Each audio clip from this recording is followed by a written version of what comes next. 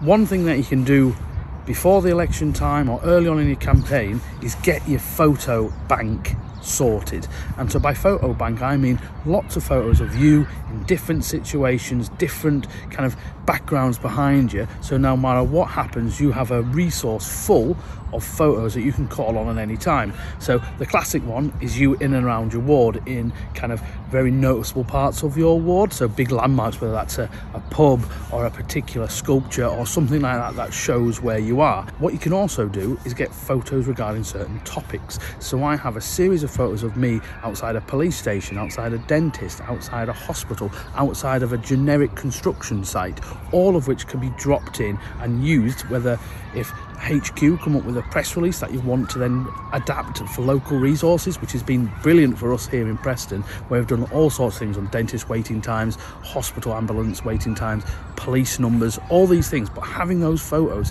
is really important. Couple of tips: make sure you're doing them on different days so it doesn't look like you've all done them on one day, or if you are doing lots in a bulk, make sure you bring a change of jumper, change of jacket, so you can really make use of it.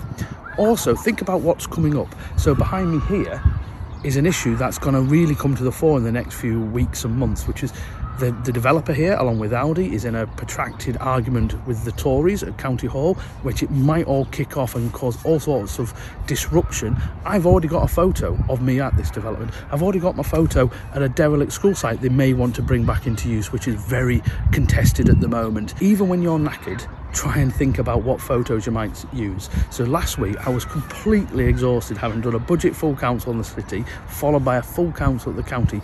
But I knew, as a consequence of the budget, the press were gonna need a story about one of the big topics was the future of this Avon Park cafe. So I got a photo at that cafe straight after the budget, made sure I got it to the press, and so yesterday it appeared in all the press newspapers, on their online sites, and it looked really good, because whereas the other parties just had simple headshots, I had a really nice photo of me in location on an important topic that was discussed.